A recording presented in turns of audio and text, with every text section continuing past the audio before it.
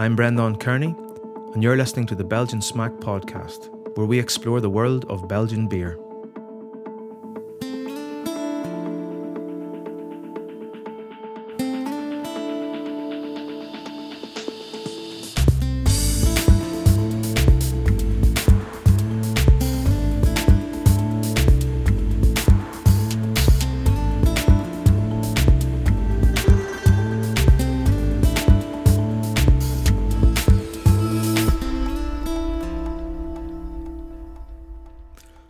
Frank Boon is an iconic figure, not just in the world of lambic and geuze, but in the world of beer.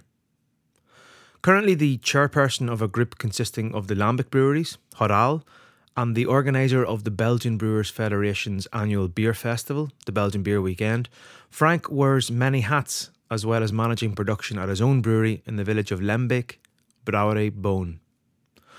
Our chat was recorded in his Voederroom, the largest stock of lambic on oak in the world, so the ambient noise you'll hear is that of an operating brewery. Boon talks about how the lack of quality of lambic and geuze almost killed the style in the 1980s, and takes us through his early years learning to blend with René de Wits through to the ways in which he has grown production on numerous occasions since. We discuss his relationship with Palm Breweries and Jan Toye, and how his two sons, Jos and Karel, are now working in the family business, one in production, the other in sales and marketing. We hear him talk about the hybrid nature of lambic and refer on several occasions to the approach winemakers take to production and sales.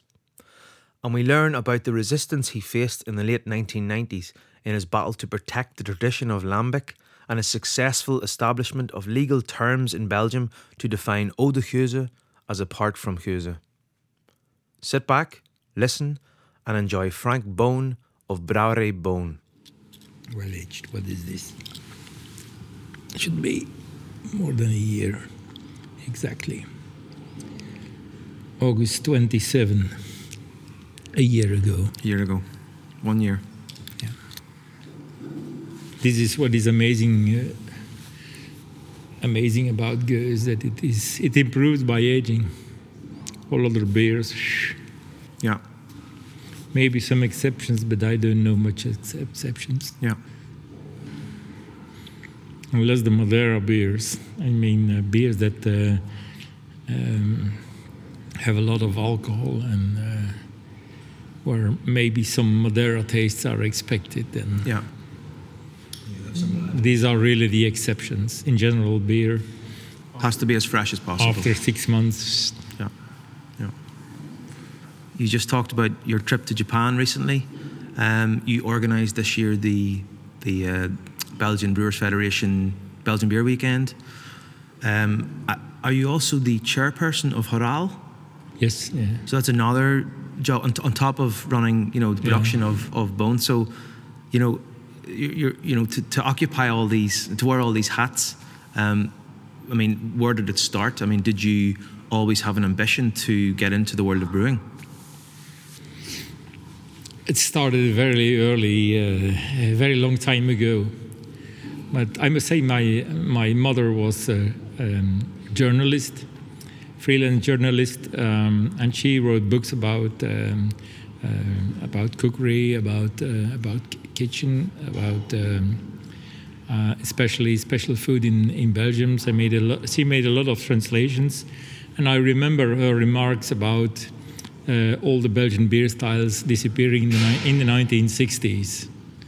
She could describe very well all these tastes. On the other side, I had an uncle, a grand uncle. He had a brewery, so it was fun to go there and talk with him about beer and asking him questions about all these styles and why they disappeared. And he learned me, and he said, "Oh, but there are still some beers available. You should go there, and you should go there." And so, what sort of stuff was he brewing then at that time? His brewery was a local brewery of a certain size, but they made lager beer, some top fermented in the palm style, and some table beer, which was very common in those days. So most breweries were beer merchants making their own beer. Yeah. That's how you could call them. Maybe some lemonade and some you see. Brewers and businessmen. Yeah, well, they owned a number of cafes, and that was the style of the 1960s. And in the 1960s, there were about 300 breweries in Belgium working like that, small and grow. Did you grow up in Brussels? Close at the north of Brussels, very close to the not in the center of the city, but.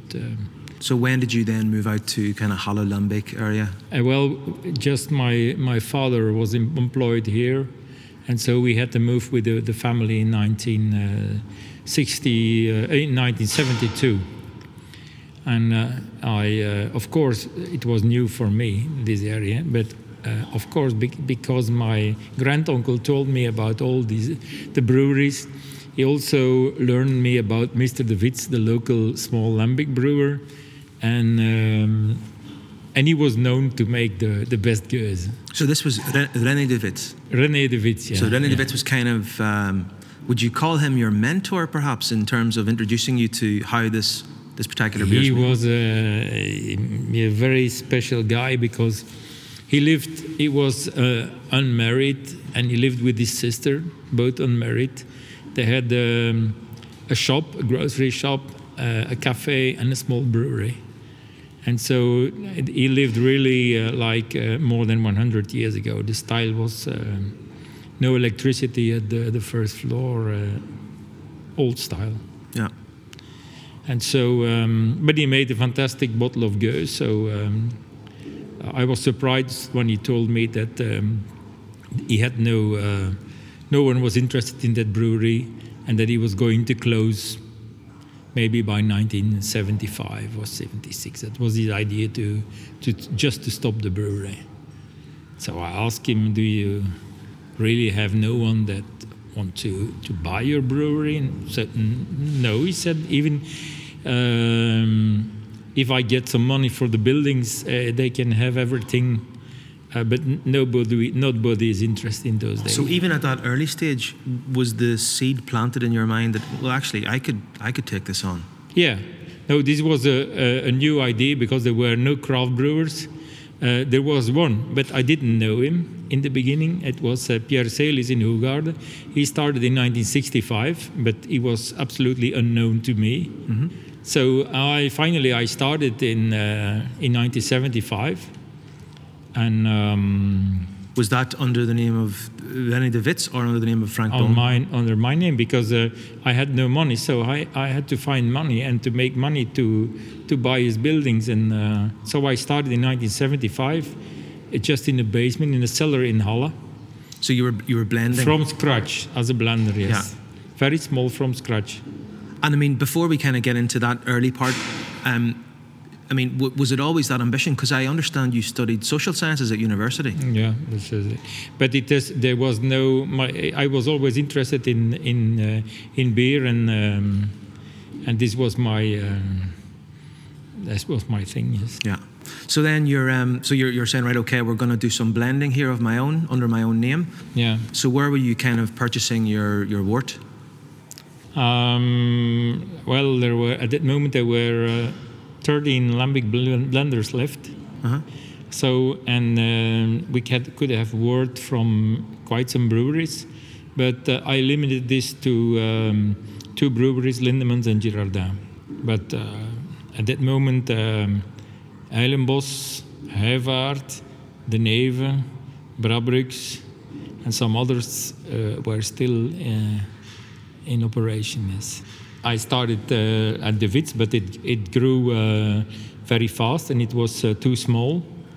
And so I had to find some more space, because Lambic Brewery, it looks large here, but in fact Lambic brewers are small companies, but they need a lot of place, because the art of making a good bottle of gueuze is to have a lot of stock of lambic of 1 and 2 and 3 years old. So that you can blend in a more sophisticated way. Yes, but you need this age. Mm-hmm. With young beer, you cannot make a good bottle of gueuze. Mm-hmm. So there were 2 problems at the old De Wits brewery. It was situated in a zone, not in an industrial zone. So many houses surrounded it, and at the long term, I would have had problems there to develop the brewery. And so, and also there was a problem of space. So at a certain moment, I could buy this factory.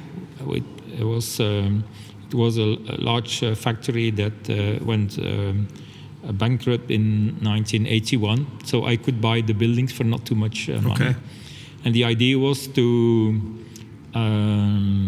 move all distribution, logistics to this place, and to have more place at the old brewery. I mean, you have to think long term if you're going to be a lambic brewer or a blender. Oh, yes. So at that time, you were already thinking, look, we need the space. Yes. And very quickly, I saw that it was not possible to keep everything at the old brewery. Also for questions of space, but also for practical questions. No drains, no electricity, but electricity at a very low capacity. Not enough water, no well anymore, and so on. So when you bought this place, you were effectively committing to a long-term career in producing lambic. Yeah. And when I bought this, it was much too large. It was 10 times the size of the old brewery. So very quickly, what I did was I made some parts of the buildings were rented to other people. But on short term. So when I needed more space, I could ask them to find another solution. And that's how finally. All the surface was used for the brewery, except for the smith. He's still here. Okay. Yeah, he's working for us. So okay, he's great. Still there. Yeah. And I mean, so you have very little space left in this place now. Well, space is again a problem. So we want to expand here, and I have the possibility to buy some more land here from the government, but it takes time. Of course, because I mean, I know it's skipping ahead even further again, but there was an expansion of the brewery in 2012? It was clear for us that in the beginning of 2000, the old brew house could not have a future at long term. Not only for the reasons of capacity, but also because it was the old brew house here is second-hand equipment, and it was installed in 1986. It was in operation here at this spot since 1989. It made many thousands of brews, but it was a cast iron mash tun from 1896. So, which we changed the stirrers, the rakes 2 times, so they were used by brewing all the time. And the last year, in 2013, we brewed every day, Saturdays, Sundays, holidays, and that was impossible to go on like that. So I prepared the construction of a new brew house already in the beginning of 2004. But just by buying some equipment and by preparing plans and by buying some more land, I needed some small parts, and then finally we could start building the new brew house in 2011. By the end of 2011, and it was ready. We made the first brews in March or April 2013. And how much did that allow you to kind of, in terms of your capacity? The last in 2012, by the end of 2012, we were selling more than what we could brew. And so the stocks were decreasing while we could not brew enough to get all the casks filled. So I was very happy in March 2013 to have the new brew house. And unfortunately for the sales, the weather in May and June was very cold, but it allowed us to brew lambic until June 15, and to make some more stock. And so then we started to build up our stocks, and today the stocks are more than double than what it was in 2013. So we closed our brewing season in May 2016 now, with 21,000 hectoliters of lambic in stock on oak. Okay. And I mean, this must be the biggest sort of lambic stock on oak in the world, I presume? Yes. Yeah. And so, you know, you've moved in here. What year was that you moved into this building? 1986. 1986. Exactly 30 years ago. Okay. It's a landmark year. Congratulations. Yeah, well. So, I mean, at what point then were you able to kind of have conversations with Chantoy and Palm about sort of beginning a partnership? Well, very early in the beginning of the 1980s, it was clear that it was impossible for me to find enough money to develop the brewery as I started from scratch. I think it's the problem of a lot of craft brewers now. We were craft brewers, maybe the first craft brewers in Belgium, together with Pierre Celis, which I knew very well afterwards, of course. But there is so much investment, and it grew so fast. So the money issue came very fast. So I looked for a partner in the beginning of 1980s. Finally, I found a wine merchant that he was ready to join the brewery for 50% in 1985. Mm-hmm. So we worked together for some years, but finally he had a more romantic view on brewing. So his idea was that we should better put some red copper pipes on the walls instead of stainless steel, that it was more traditional and so on. That may be true, but this is a brewery, it's not a museum. So he was interested in the aesthetic of what you were doing rather than what was going to be poured from the bottle. Yeah, it is a normal approach for consumers, the aesthetic side, because a lot of people, they look and they say, wow, this must be good beer, because they have a lot of nice wooden casks, even without tasting the beer. So the visual aspect is important, but you cannot be, as a brewer, be too romantic. You must make just fine quality and just do everything and install all the equipment you need to make fantastic quality. So there were some disagreements about it, and so he was not likely to invest anymore by 1989. And also from between 85 and 89, our sales decreased. So at a certain point I said, yes, we have no future if we go on like this. So I moved in 1986 to this place. We just moved casks, installed more casks, started to have the start of some more equipment, some better bottling equipment, but I had to find another solution. So, and that is when I found, I knew him for a long time, Jan Toye from Palm Breweries. And he saw it as a kind of a cultural project, like saving goes. Yeah. As you know, or maybe in 1990, it was really the worst year for all goes makers. Mm-hmm. Total production of all lambic breweries and blenders together, traditional goes, was about 1,900 hectoliters. Mm-hmm. That is what we brew in 1 week here now. Yeah. Total production, all blenders and brewers together. So it was really a point at which everybody thought about closing or changing. Yeah, and you mentioned yourself that your own sales between 86 and 85 and 89 were decreasing, along with the trend of other producers of the style. Yeah. I think you. The figures that I saw before that you mentioned were in 1890. So whenever the sort of the style was ubiquitous and popular, there were about 80 lambic breweries and about 230 Days blenders. 1890, you say? Yeah. 100 years before that date. Yes. Yeah. And so you had like what, they made 300 brands or something? Yeah, they made about 1 million hectoliters of beer spontaneous fermentation, of which 8% goes. Yeah. That was the figures of that moment. Yes. And then you go to beginning of the 1990s, and then you had about 7 to 8 breweries.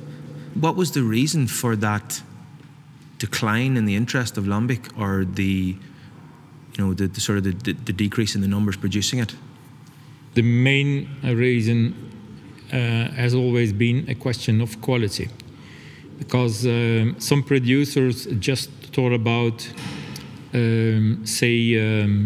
we do it the traditional way. It means that workmen at the brewery are the master, and they've seen how their predecessor did it, and so and the owner he comes at the brewery at 9 or 10 o'clock in the morning, reads his newspaper, and has a glass of beer with some customers, and you see, and so everything works on his own, but that is not how you make quality. Many of the Geuses from the 1980s were absolutely oxidized beers, had very irregular refermentations, had quite other flaws, and the brewers had very good solutions, because they tried to sell the beer, and they said to their customers, it's the proof it's natural, you see. All the flaws, that's because it's natural. If there is no foam on the beer, it's because there is no foaming agent in it. If you have some particles floating in the beer, that's the proof it's not filtered. It tastes each time differently, it's a proof of nature, and so on and so on. So these were the excuses being excuses, offered. But you cannot sell beer with flaws. You cannot sell that with good stories. Yeah, you can do that once, and people buy some bottles, and they afterwards say, "But I don't like Gueuse." They say. They don't say, "This brewery makes beer with some flaws." They say, "I don't like this style." So that was very bad for the style. So it reflected badly on other producers. Yeah. So if I compare the beer which we produce today with the quality that was produced 30 years ago, that is an important gap. And across all the producers? Yeah, most of them, yes. And I mean, did Jan Toy share that sort of ambition for quality that you're speaking about? Yes, but in fact, his vision was a very good one for me, because he said, "This is it's up to you to see. You're free to see. I have no." So he placed a lot of trust in you to. Yeah. He is a brewer, and he made his palm beer, and so, but.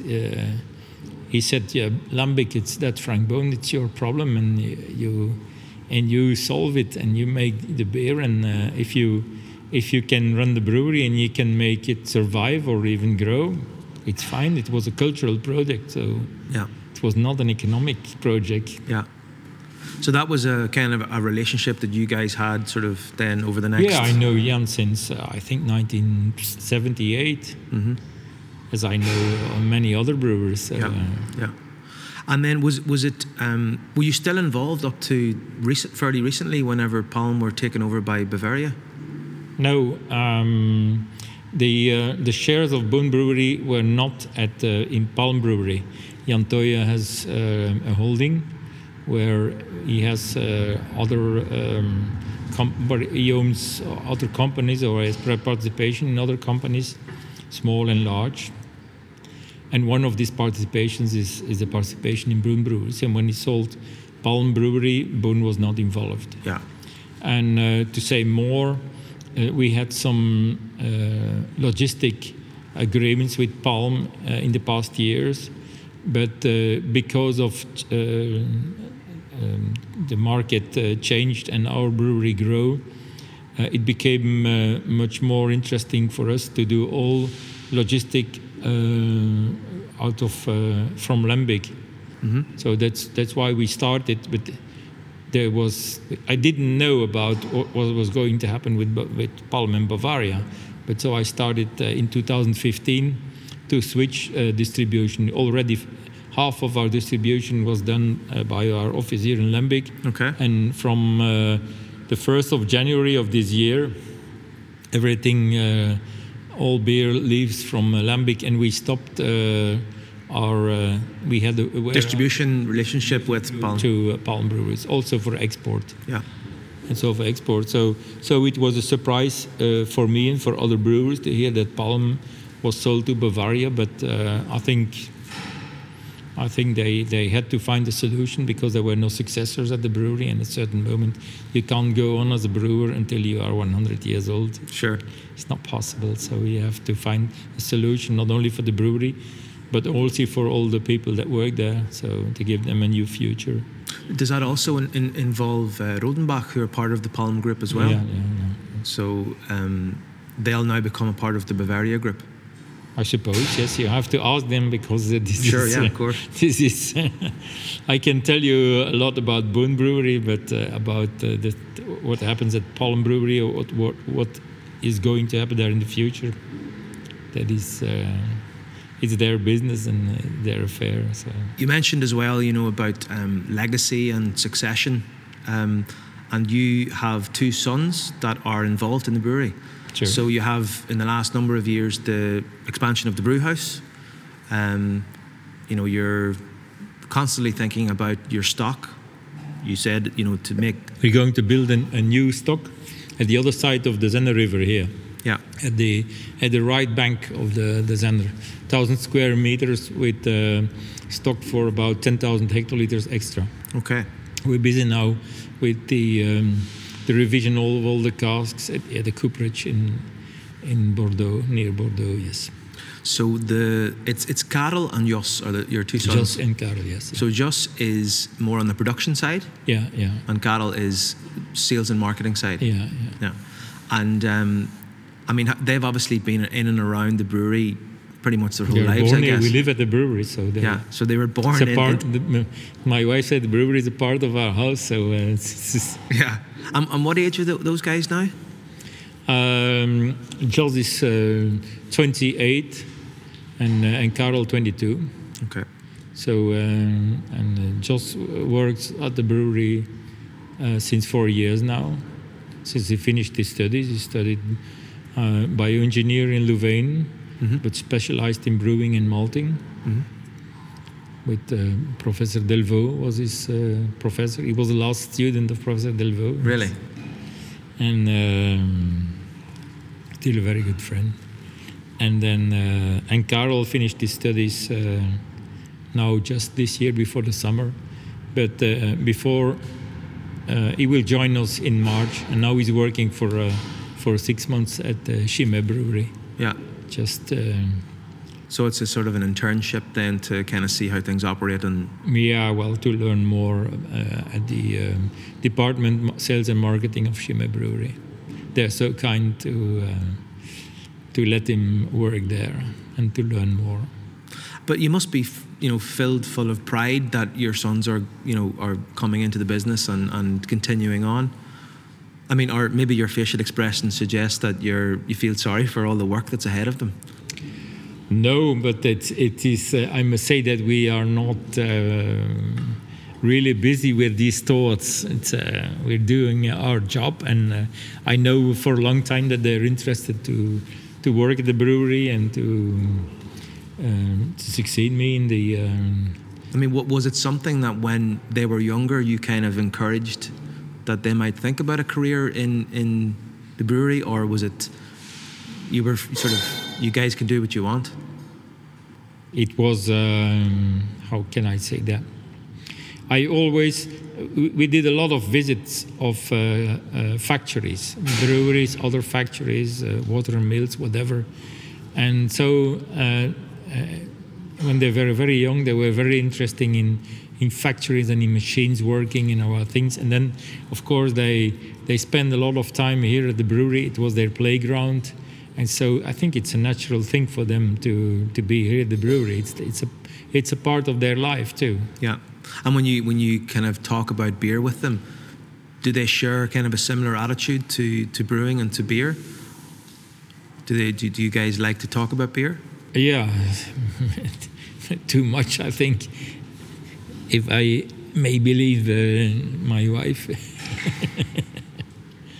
No, we have our our meetings 2-3 times a week, and then and one production meeting about beer, about all the beer that leaves the brewery has been tasted by myself and by Jos, and also by Karel, but he is not here now. And all the beer in the wooden casks has been tasted many times before blending by myself. I still do this job, but it's a bit organized. So I used to climb on ladders. I do this from time to time, but today they prepare 10 or 15 samples for me. So when I do the tastings, everything goes in the little book or in the computer. So how many people work at the brewery? We are 20 in total. With some temporaries, 21 or 22 maybe, yes. Okay. Let's talk a little bit about Lambic itself and the kind of production of the beer. I think you've described it before as a hybrid between a number of other products or drinks. Yes. What concerns the taste, if you talk about the taste, it's a hybrid, because it has some qualities of wines. Of course, the wild yeasts that you will find in Lambic are very similar to some yeasts you will find in some wine-producing countries, because they are wild yeasts. And so, on the other hand, some of these yeasts produce phenolic tastes. Phenolic taste you will find in some alcohol beverages like whiskey. There's also phenolic. And then there is, of course, the beery side, because Gueuze is 6.5-7% of alcohol, and some of our Gueuzes are a bit stronger. But it is still half of the gravity or half of the alcohol content of a glass of wine. So it's some hybrid between beer, whiskey, and some good white sparkling wine. Another thing I've heard you say sometimes is about kind of the acidity, that it's not really about achieving sourness. It's not about a race to acidity. Yeah. And that the sour based taste is one aspect of the beer style. Do you kind of think that some people judge it maybe too one-dimensionally? Well, there are many kinds of beer lovers. Some just taste from time to time a style, and then they want to judge it, but they're not really drinkers of that style. Other people, sometimes local people, and I mean local, about 50 kilometers around the brewery. We sell about, I think, 70% of our volume 50 kilometers around the brewery. Now, these customers, they drink this beer, some of them every day, others they have it every weekend, or it's their standard specialty beer at home. And these drinkers, they know very well that a bottle of Gueuze needs some acidity. It's a part of the taste, but it cannot be dominated by a vinegar taste, you see. Acetic acid or vinegar is a mistake in Gueuze. So you will always have some what is called volatile acidity, or some vinegary taste, a little bit. You will also find this component in most white or red wines. But even red wine, the taste is dominated by vinegar. The French word vin aigre means vinegar. Mm-hmm. And vinegar is not beer or is not wine. So it's a very big mistake. Some may think the beer has a very strong taste, but this strongness has nothing to do with quality. On the other end, there is the acidity coming from lactic acid. and this is a more mild acidity, softer, and this is the acidity we'll find in most white wines. Winemakers will try to convert a part of their malic acid into lactic acid. Malolactic fermentation, they call it. So it's really lactic acid that is the most important acid maker. But it's not the only one. It's not. It would be one-dimension beer if you only would find lactic acid in lambic.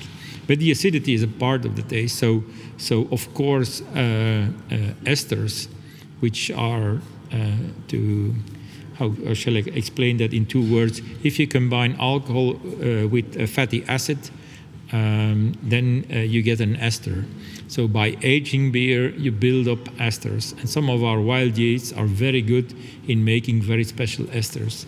So they present themselves as like more fruity-like compounds. Yeah, fruity compounds. Which gives you that sort of citrus quality sometimes. Right. Yeah, some fatty acids. When the beer is too young, and that's an interesting question or an interesting remark. Some fatty acids like capric acid or caprylic acid, they when the beer is too young, they have the taste of goat cheese, which is a bit bitter, which is a bit taste like yogurt. It's not the most fantastic taste.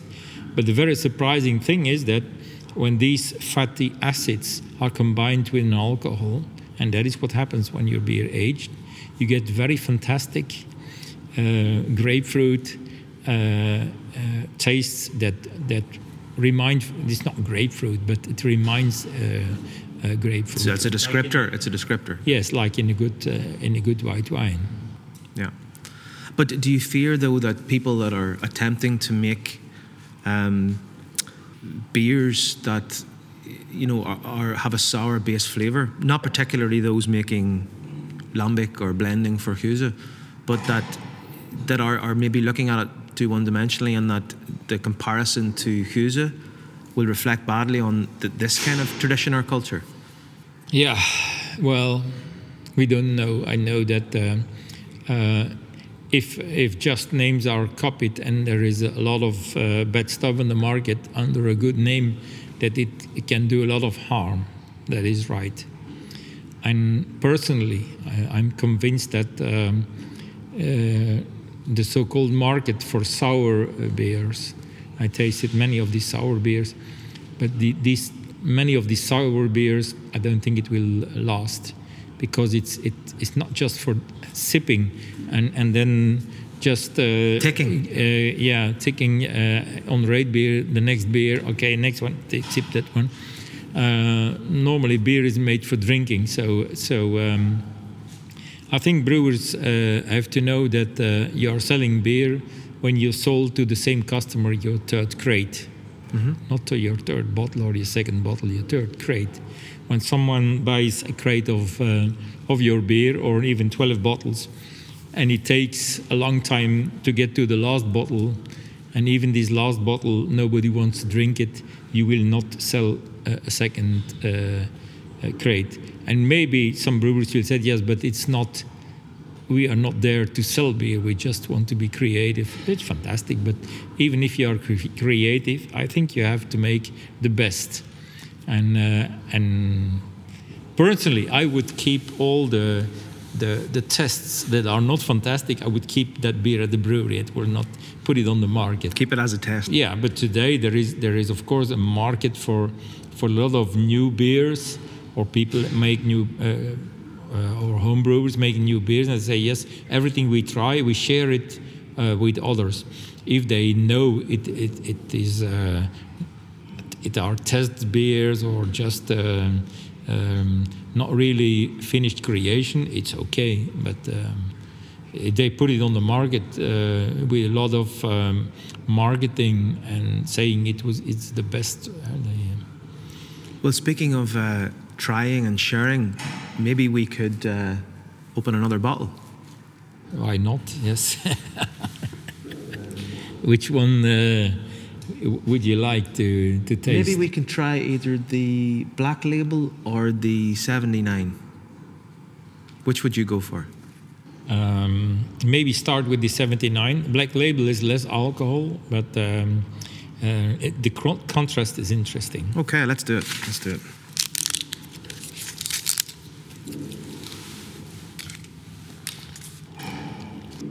I'll empty the bottle here, yeah.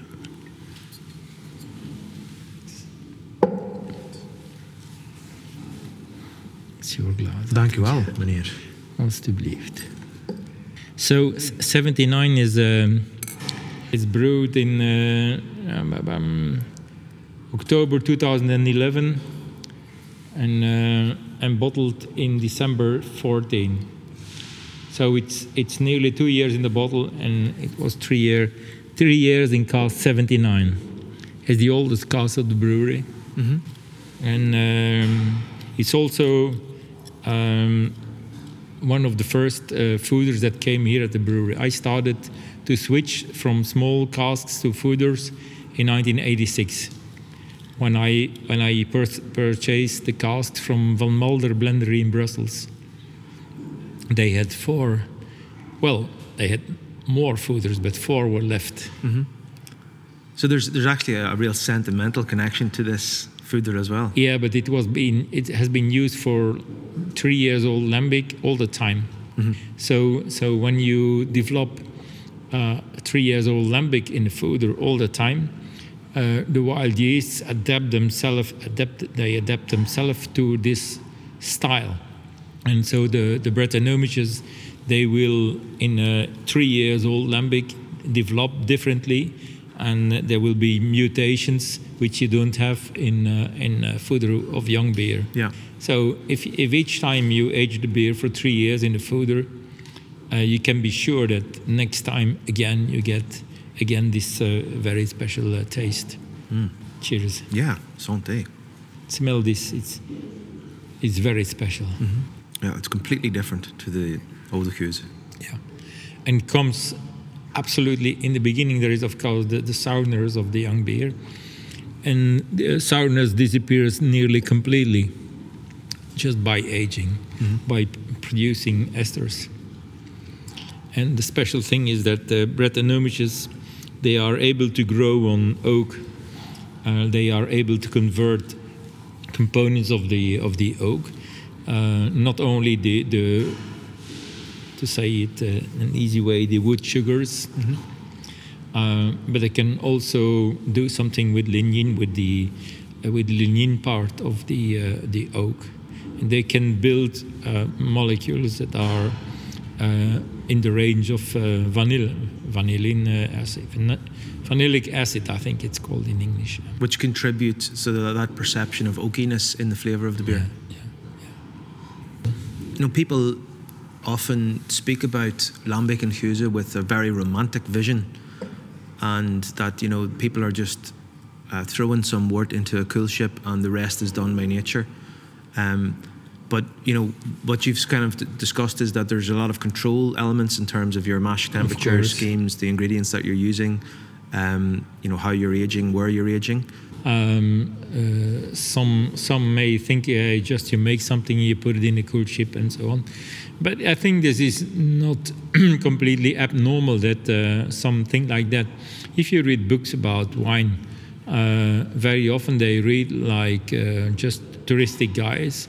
You can know everything about castles and when they were built and who was the king that survived there during persecution, and who was even the Pope that drank from that wine. If all stories about the Pope drinking French wine were true, I think they were just never sober. The Pope did a lot of drinking. Yeah. I think they were just drunk every day. But this is the marketing element that wine has been actually quite good at. Yes, so some people really like these stories, And if you would explain that in detail, say this is too complicated, or they say there must be something suspect because it sounds very technical, so maybe it's not traditional anymore. So people don't connect with the authenticity unless they can understand it. No, we know these stories about a water mill somewhere, and I respect all guys that work like that, a water mill, and then they have some copper kettles and they have a beer that is brewed somewhere else. And people go there, they work, they drink a glass, and they say, "Yeah, we went to the water mill, and he still makes his." They're selling an experience. Beer. He makes his own beer. We made a picture of the brewer with his copper kettles, and so I think this kind of romance is, if it's there, if people like it, who am I to forbid it? But it's not my job to create things like that. I'm not busy with that. I'm doing my job as a brewer. I want to make fine beers, but I think a lot of people, the romance is certainly out there, but I think a lot of people are also interested in the reality of creating something so beautiful. So, I mean, I'm glad they are. Absolutely. And I mean, do each of these fooders have their own personality in terms of? Oh yes. And how familiar are you with? Oh yes. So, for example, if I say to you, I know these fooder number 39. How would you describe fooder number 39 to me? No, this is difficult for me because I I know this in Dutch. That is one reason. And I have 120 fooders here, and I have on the other cellar 18 large fooders more. So I have the standards, and I know their characteristics. But I know their type, and it depends on whether the beer is young or old or 3 years. So the type, the style will be different. If I can describe what is in there now, this brewing season's Z brewed 85, 88 and completed 84, 85, about how it tastes. But it will be different within a year, of course. Sure. Mm-hmm. People talk about Brettanomyces lambicus, Brettanomyces bruxellensis, as kind of in the same language that people speak of terroir in other products. Yeah. You can have Brettanomyces in the wild in other parts of the world. Is a spontaneously fermented beer produced in another part of the world a lambic or not?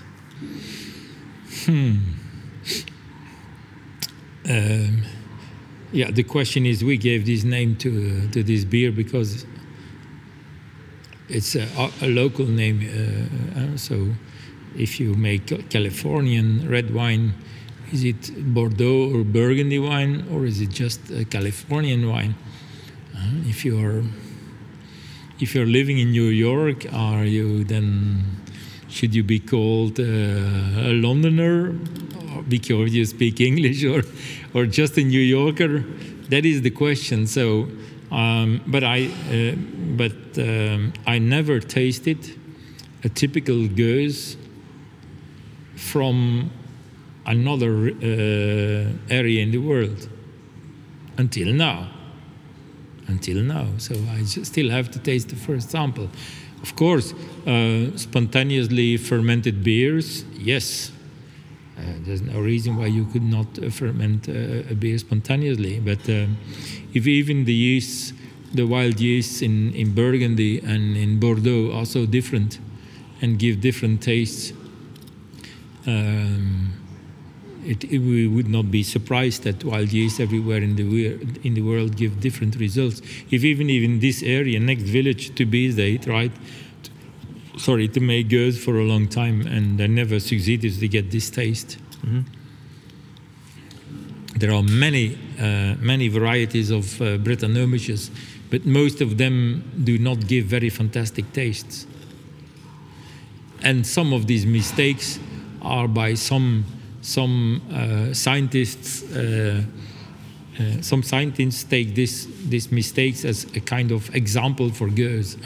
If it tastes a wet dog or it tastes a barnyard, then it's real gueuze.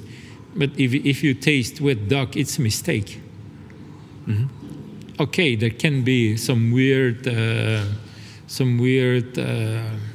tastes or smells. But if it's dominated by that smell, it's a mistake. Can we try our last beer then? Okay, we can. Which one are you going to pick this time? Yeah, if it's goes, because it's not a good idea to switch again to goes after Creek. We maybe should try the Oude Goes Black Label. Sure. It's a second edition. We just launched it a few weeks ago, and so it will still support some aging. But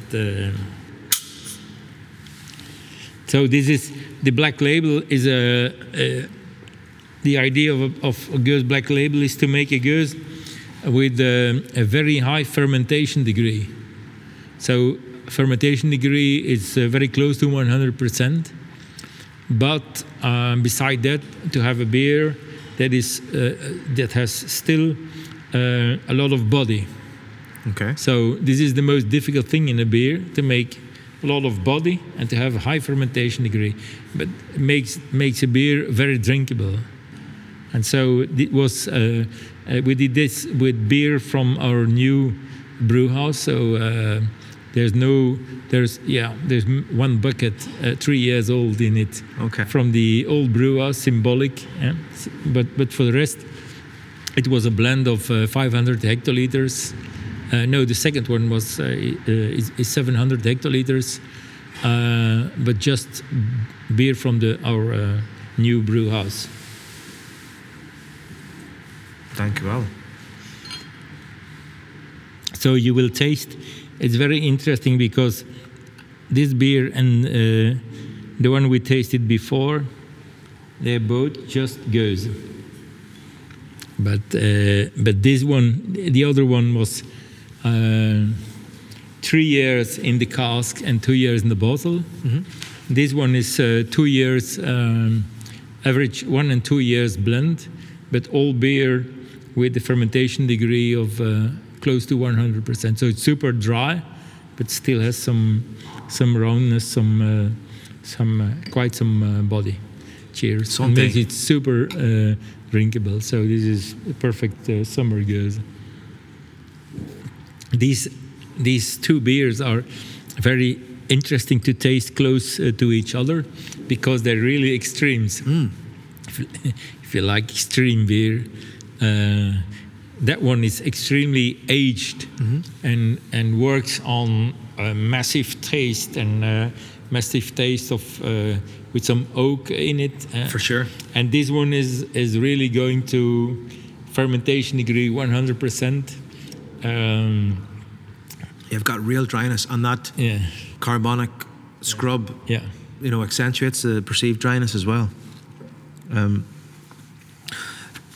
The word Huze, it's a blend of lambics.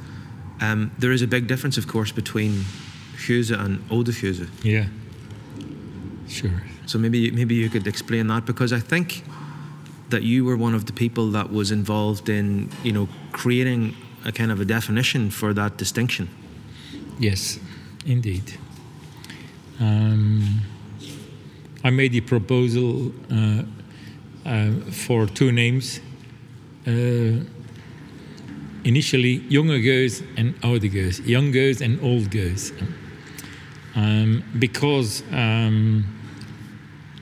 what is called filtered Geus, in fact, is beer that is brewed like lambic in the brew house, and then afterwards fermented like top fermented beer. Mm-hmm. But if this top fermented beer has by accident some wild bugs in it, the old Belgian law could not make the difference between that and traditional spontaneous beer.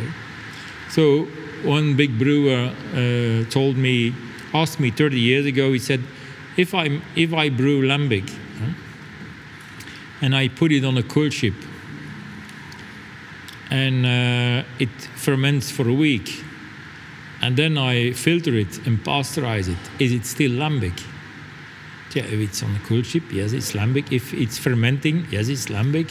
If before filtration, still lambic, very, very extremely young lambic, but it's lambic. If we make lambic, you cannot say that from the brew, between 1 year old and the brew house, in between it has another name, it's another beer. No, it's lambic, but it's extremely young. So the question is not, do these so-called filtered gueuze, are they made with lambic or not? Probably yes, but the lambic is far too young. And that's something that the extremely young consumer should be aware about. Yeah, and so were you frustrated though when there was literally no protection or no distinction? And well, 30 years ago, buyers from retail would say, okay, your gueuze is not bad, but it's too expensive because we had an offer from another brewery, and this gueuze is much cheaper. You will check the cheap one. And that's why I thought that it was important to have two names to make the difference. To call the other ones just young gueuze, because they were extremely young, a few days old sometimes. And the other one, old gueuze, because the beer was old. And there was an example, because in Holland there is a law for Genever. And they have two styles in Genever. The traditional style, made with rye, and the not so traditional one just made with sugar. And they make the difference by calling the one made with sugar as young Genever, and the traditional one, oude Genever. Mm-hmm. So even the age does not play there. In our case, there is even a difference in age. So it was, I think, a good idea to use the name oude gueuze and younger gueuze.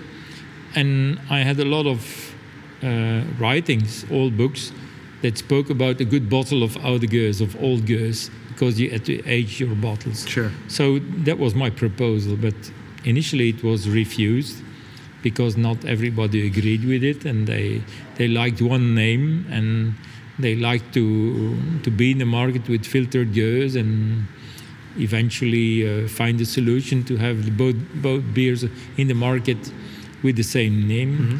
But that was finally the proposal was refused by Belgian government. Mm-hmm. And so I was very surprised, because probably there was a very good gueuze lover there. Afterwards I knew why, but okay. I won't go into details. Okay. And then very quickly a new proposal had to be made. And then finally they took my proposal, and then gueuze and oude gueuze. Right.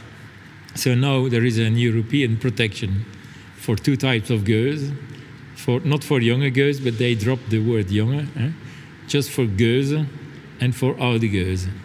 That allowed us, and it's now in February next year, it will be 20 years, the protection, that it was published in the official paper of European Union. And so since then it is protected, oude gueuze is protected. And it helped us a lot to grow. I mean, because we like to grow, because otherwise gueuze would have disappeared from the market, yeah. Sure. Because I mean, you were up against a gueuze can be a beer with a high residual sweetness, with sugars added, syrups added. Right. It can actually be a number of different things. You don't exactly know what it is. Whereas an oude gueuze must meet certain requirements. Absolutely, yes. Absolutely. I mean, you mentioned that the potential for oude gueuze to disappear from the market was very real. And that was kind of behind the beginning of Horal. Yes, but the protection of gueuze, we did that with a number of brewers, and that was something we started at the House of Brewers in Brussels. We had our first meetings, I think in 1986 about, and finally it was published in 19 97, and that's not because Europe works very slowly, but because it was very difficult to get to decisions at the House of Brewers, because there were two extremes. One very traditional brewer who didn't want to talk about it because he said there can only be one goose and that's a traditional, and all the others have to stop to produce. That was one point of view. And then there were some brewers. Who was that brewery? No, I can't go in detail, but you can imagine who it was. I can imagine, yeah. And then, so he was against all proposals. And then there were the larger brewers who were not interested because they say, yeah, if there is something we want our goes, our artificial goes, let's also protect it, and we want it in one name. And then there were a number of smaller brewers who were open for the idea of two names, but very limited. So it was a very difficult thing to come to. And finally, we made we had a meeting with 4 brewers. 4 brewers were designated by all Lambic brewers to prepare everything for a protection, and that's why we made the agreement. And where finally we came to an agreement that was proposed and that was published in 1997. February 1997, yes. And I mean, did things like Horal and Tour de Geuze and Nacht van de Grote Dorst evolve from those initial discussions where there was a... Oh yes, because sometimes some guys think that Horal initiated this protection, but Horal was founded just 4 weeks after that the protection was published in the Journal of the European Union. So just 4 weeks later. But we started Horal with some brewers and blenders after festivals of tasting we had been doing together in the summertime. And then finally we said, why won't we do this on a larger scale and try to have everybody involved, all the Lambic brewers involved. So we contacted everybody, and finally, except for the brewers that were a part of a big group, all the others became member, except of one brewery from Brussels, but all the others were members. And that is when we started with promotion. Sort of, you could be stronger together in terms of making noise. Yes, to have a common point of view and to make promotion together. Because you have quite a diversity of personalities within the group, but you're working together. Except it's fine that they are different, because when we all would have made the same beer and the same opinion, then it's quite boring thing. And then of course you have all the same beers. There is nothing very interesting about it. The interesting is that there are we are 10 or 11 members of Horal making goes, and they all make a different product that is very distinct one from another. And for example, the Brussels brewery that you mentioned, I mean, has there been a softening of attitudes? Or, I mean, is there a mutual respect? Oh, yes. Things changed by the time, yes. And how difficult is it for someone like Pierre Tilquin, who's a new blender coming in, to a fairly established group? I mean, was there kind of a, I wouldn't say hostility, but was there kind of a reservedness because of, they want to make sure that he can produce quality and blend properly?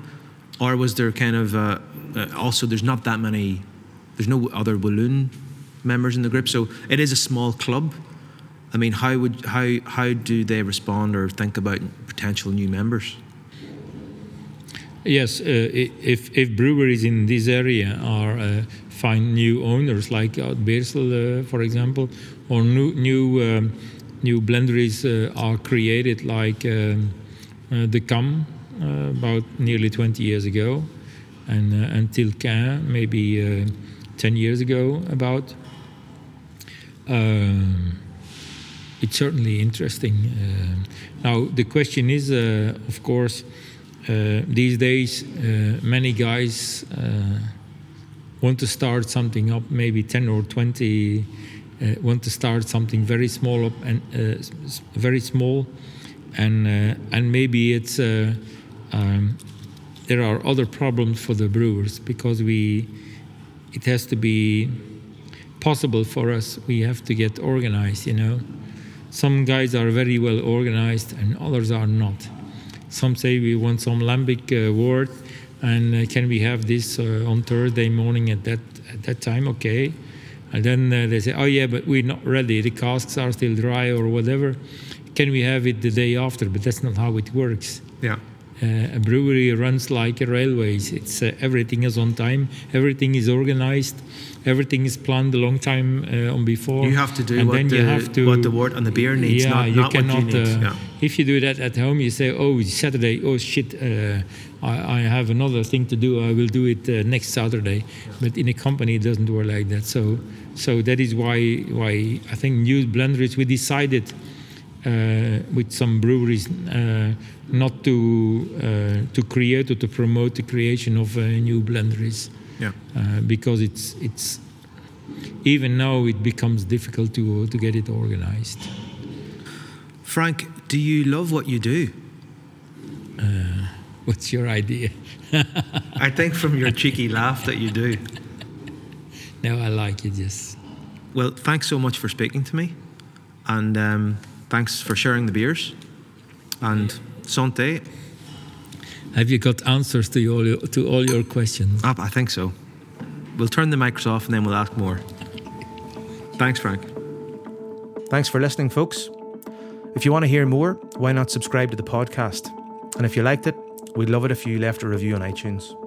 If there's someone you think would enjoy it, please do recommend it to them. And if you want to keep up with our stories, resources and projects on Belgian beer and Belgian chocolate, sign up for our email updates on belgiansmack.com.